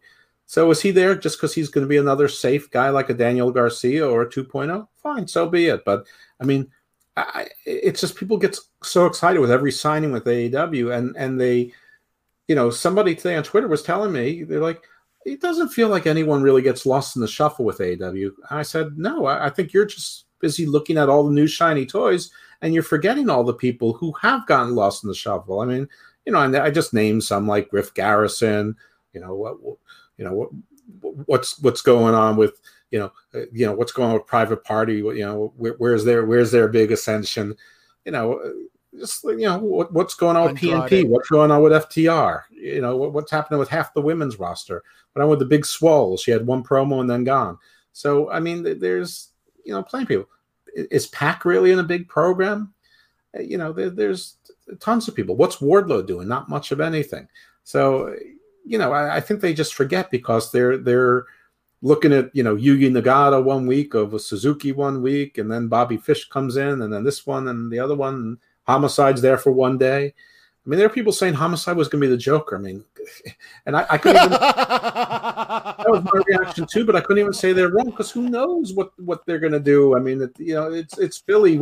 You could see them bringing in Raven as the Joker or the Sandman or something just to try to harken back to ECW. I mean, I actually think they made the right call with it, but people talking, it's going to be Bray Wyatt, whose non-compete doesn't end for another 3 weeks. All sorts of supposition. I'm like, it'll probably just be Lio Rush, who did another promo, and he's absolutely doing Matt Hardy's gimmick. And apparently he's trying to recruit Dante Martin. So I guess they were going to have a feud, or more likely Dante will accept Leo's offer and he'll get buried and mired in mediocrity like Hardy Family Office. Yeah. And what is this? I also don't understand. I'm sorry, I mean to talk over here, but yeah. I don't understand why Lio Rush is doing a promo about Dante Martin when Dante Martin just started this program with Aleister Black. So obviously Aleister Black's either going to kill him or Lio Rush is going to interfere, and then it's going to be Aleister Black against Lio Rush. I mean, I don't understand. Are they going to try and turn Aleister Black face because the crowd loves him, and so they're going to make Lio Rush the heel, and they're going to try and turn... I don't get it. I don't understand two stories with Dante Martin in one night. He's not a champion. I get it if more than one people talk about the TNT title holder or the tag team titles or the world championship. I understand, but two people talking about Dante Martin, involved in a Dante Martin story, I just don't get it. I mean, I can get it if you're telling me that the end goal is to put Dante Martin and Lio Rush. I want to keep calling him LBO Lio Rush because he's like leverage buyout. I'm leverage buyout. So if that's the end goal, okay, fine. But are you going to feed Lio Rush to Malachi? You don't want to do that. Or are you going to feed Dante Martin to Lio Rush or Lio Rush to Dante Martin? It's a Dante Martin to Lio Rush, I would imagine. I have no idea. I mean, if you're trying to build up a young star in Dante Martin, but Lio Rush is also young too, but he's unreliable. I mean, I would put Dante over. If they're going to put Dante over, Lio Rush will quit again. Well, okay, but he's going to quit again anyway. I mean, that's been his history is of quitting. Anyway, I did like the segment I was wondering why they were giving Dante Martin time and on this very crowded show to cut a promo, and I like the Aleister Black stuff. I mean, I've liked that. I'm sorry, Malachi Black. I've liked everything he's done, and I thought that you were going to go crazy if he disappeared, but it turns out that after the lights were out, he was just sort of like kicked out. They just sort of threw him outside of the ring unconscious. So it wasn't even a supernatural thing that you could go nuts about. Good. Dark Order, maybe their problems are resolved. Anna Jay seems to be the one laying the law down. No Ty Conte, but possibly we're getting our Dark Queen. Anna Jay may be the leader of the Dark Order, which it's about a year too late. Agreed, but I mean, she was injured. I know she was injured, but she could still be their leader with an injury. I mean, most of the time, they're just standing around anyway. This is also true. Let's talk about this last match. Casino Battle Royal. Yeah, talk about a bunch of people mired in nothingness. Did it feel like a big battle royal to you? Like I guess a ladder match. No, because you knew that Hardy and Orange Cassidy were out there to cancel each other out. Hardy has no business being in this match anyway because he hasn't won anything. Orange Cassidy shouldn't need to be in this match because he's like 17-1. He's been the perennial number one contender and never gets a title match. You knew Lance Archer wasn't winning because he's one of those guys mired in mediocrity. You knew Pac and Andrade were there to cancel each other out, even though they're both mired in, sort of mediocrity. But at least they could have a nice mid-card feud. It just doesn't seem to be any time or space for it. And Moxley, I mean, it just sort of feels like he's there to, his vendetta against New Japan and eventually sometimes with Eddie Kingston. And, I don't think anyone thinks that he's going to be the first two-time AEW champion because everyone feels it's going to be Adam Page or, they're going to put Daniel Bryan in there or, I just don't know. But I just didn't feel like, once they announced Adam Page as the Joker, and rightfully so, he should have been, you knew who was going to win. But it begs the question. I mean, we haven't heard about the birth of his child. So if he was actually on like a paternity leave, like if his wife's on bed rest or something, kudos to them for doing it. If they just made that up to make this story so that people were like doing the math and saying, yeah, he's not coming back. Well done. Because that is, that was well done.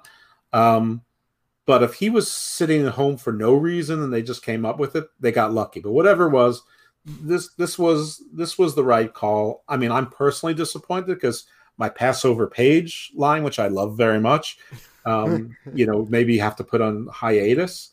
We'll see what happens within the next couple months.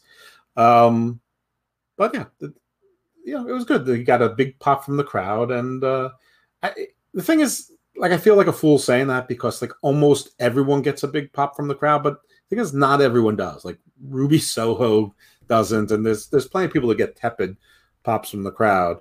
Everybody said that this was a really big pop. I didn't register that. I registered like immediately, like again, kind of like Ruby Soho.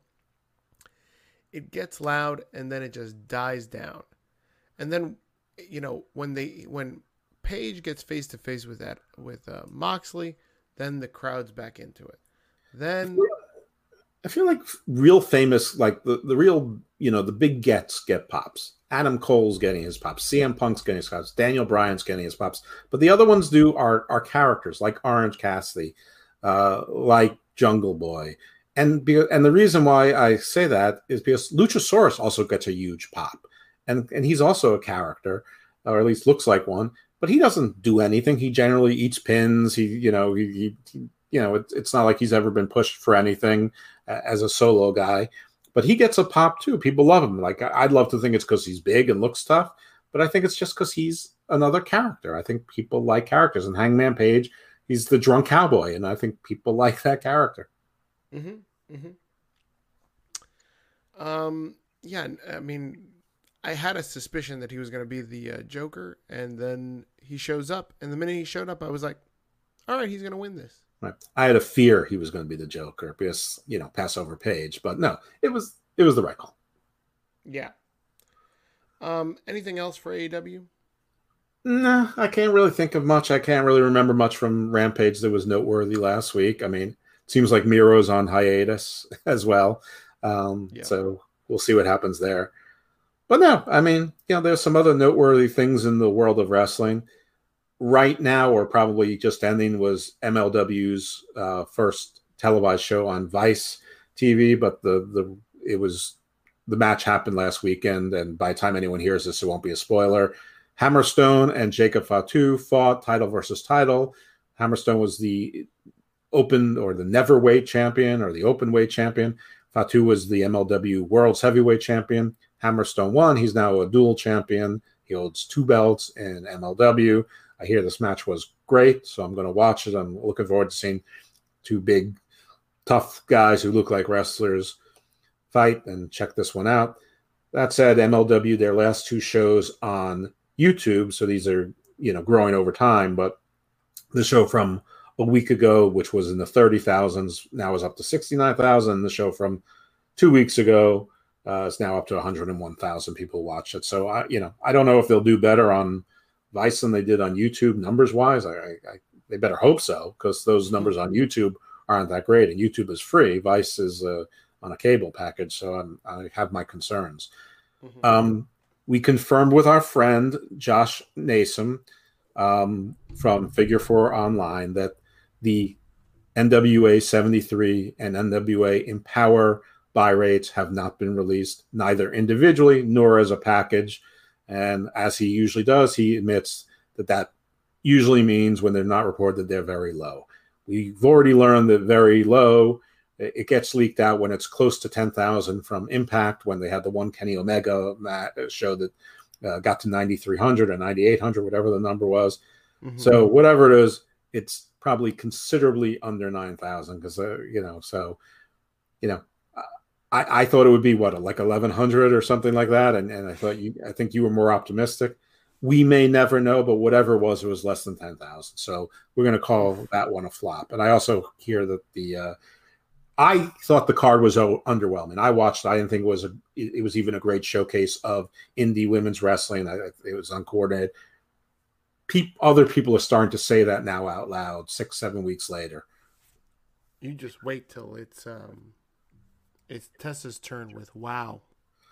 Yeah, well, that's the other big news. WoW, we knew that it was being rebooted. It sounds like Tessa is going to have the book maybe, or some creative control, but she's the big name that they're building around. And AJ Lee was announced that she's going to be in a producer role backstage, that she's not going to wrestle, and she's not going to be an on-air character, at least not as a wrestler. But I'm not going to watch WoW. Are you going to watch WoW? I mean, it depends on I might tune in every once in a while, depending on where it's going to be. Well, we'll have to talk about whether or not I need to do that or not. But I wasn't planning on it. I think we should watch the first one. Okay, talk about. I mean, it depends who else they sign. I mean, if they sign other people that I know that are working for other promotions, Tootie Lynn, that'd be fine. But Lady Frost, Amber Nova, Selena De La Renta. I mean, there's people out there that Genocide, Holly Dead. There's people that we've heard of. Allison Kay's been sort of doing the circuit. Alex Gracia, that's right. Chelsea Green's been working multiple promotions. I mean, there are people out there that if I've heard of them, I might check it out. Very good. I think it's great opportunity for more. I like that everybody's now riding the wave of AEW's success and giving it a shot. Good for AJ. Good for those people behind WoW. It's good that everybody's getting places to work and everyone's getting chances. I just feel like I feel like this is a bubble and it's going to pop. I mean, not all of these things are succeeding. Not all of these things can succeed. I don't know. I mean, I know I'm a skeptic or a cynic, whatever you want to say, and I recognize that. So, I just feel like that there is an overdose. Like there's way too much wrestling on for people. I mean, just AEW programming alone is what the dark and dark elevation are 2 or 3 hours each a week. Yeah, nobody's got time for all that. And then you got two. Well, there are people who do. I don't know. And I don't know. There's a lot of wrestling on. A lot of wrestling. I fear for Ring of Honor. I fear for NWA. I fear for MLW. I'm not sure about WoW. I still am a real skeptic that women's wrestling and only women's wrestling has by itself is a draw. I mean, obviously, people are interested in it as part of a ensemble show. But it's gonna get there. I'm telling you. See. We'll see. Maybe. We'll see. I mean, the one irony, remember this week, Dave Meltzer came out and often as he does when he talks about females, put his foot in his mouth. He said that if all the people who were watching AEW were men, they'd be doing great because they're killing it in the men, but no women watch their show, and that more women watch WWE. I mean, I don't even know what that's supposed to mean. I mean, it could just be that because WWE's audience is older, more of them are married and they watch with their spouse. I have no idea. But you would think the younger, hipper show would be attractive to female wrestling fans as well, which seems to be more acceptable with younger women. I mean, I didn't know any female wrestling fans growing up. I knew a small handful, but I mean, they wouldn't have watched AEW. I knew none, but and now I know several, and for the most part, they do watch AEW. So I mean, wrestling is more of a guy sport, just like boxing is more of a guy sport. But yep. It was a weird statement by Meltzer, because if all of the women viewers were replaced with male viewers, it would still be the same number of viewers. They would just be a different sex. I mean, so it wouldn't change anything. So it didn't make any sense. I mean, it's like you hit your pillow, it's big on one side, but it's still the same pillow. It's still the same volume. All right, so let's do ratings, and then I don't know if there's anything else on your mind. But Impact went down again, 115,000. Remember, that's a week ago Thursday. SmackDown up a little bit, 2.252 million. Maybe that was a draft slight bump, but they've been around 2.2, 2.1. So, again, a nominal bump. Rampage this week did its lowest ever, 622. The interesting thing about it is that the most watched match was Jack Evans against Orange Cassidy. Now, I don't know if it's because Orange Cassidy is the draw. He might be. I don't know if it was a gimmick match with people want to see Jack Evans lose his hair. It could have been that too. But the middle of the card, didn't do so well. And Bryan Danielson versus Nick Jackson was not by any stretch the biggest quarter hour. Now, people are saying this was a great match. I mean, it was okay. There were only two possible finishes: a schmaz or Bryan wins, and Bryan won. He won with what they call the cattle mutilation, the cattle mutilator. I don't remember. A 1 hour show is a very easy show to watch. But I didn't think Rampage was great. But anyway, 622, not great. It's their lowest yet. Raw, 1.856. They're calling it a draft bump. That went up from about 1.7 something last week. 150,000 more. SmackDown probably did about 75,000 more. So maybe it's a draft bump. I don't know. You know what that means, Jeff? What? More drafts? Trending up. It might have been a Goldberg bump. even though I absolutely hate this Goldberg story. I mean, Goldberg is so the heel. I'm going to kill you. I want to kill you. I'm going to kill you. What is this? Shut up. And I can't believe they're going to job out Lashley to Goldberg. And they brought back the Hurt Business just so that the Hurt Business, the Cedric and Shelton can go back to being jobbers instead of being, they win some, they lose some, but they're tough guys. Heels, 73,000. NXT, 632,000. We've already talked about it's a reset. I understand why it's going down because it's very discombobulated. The average age, 62, bizarre. But, maybe in a few weeks, maybe they'll listen to the show, get rid of some of the acts that stink, maybe replace some of the characters with people who do those characters better.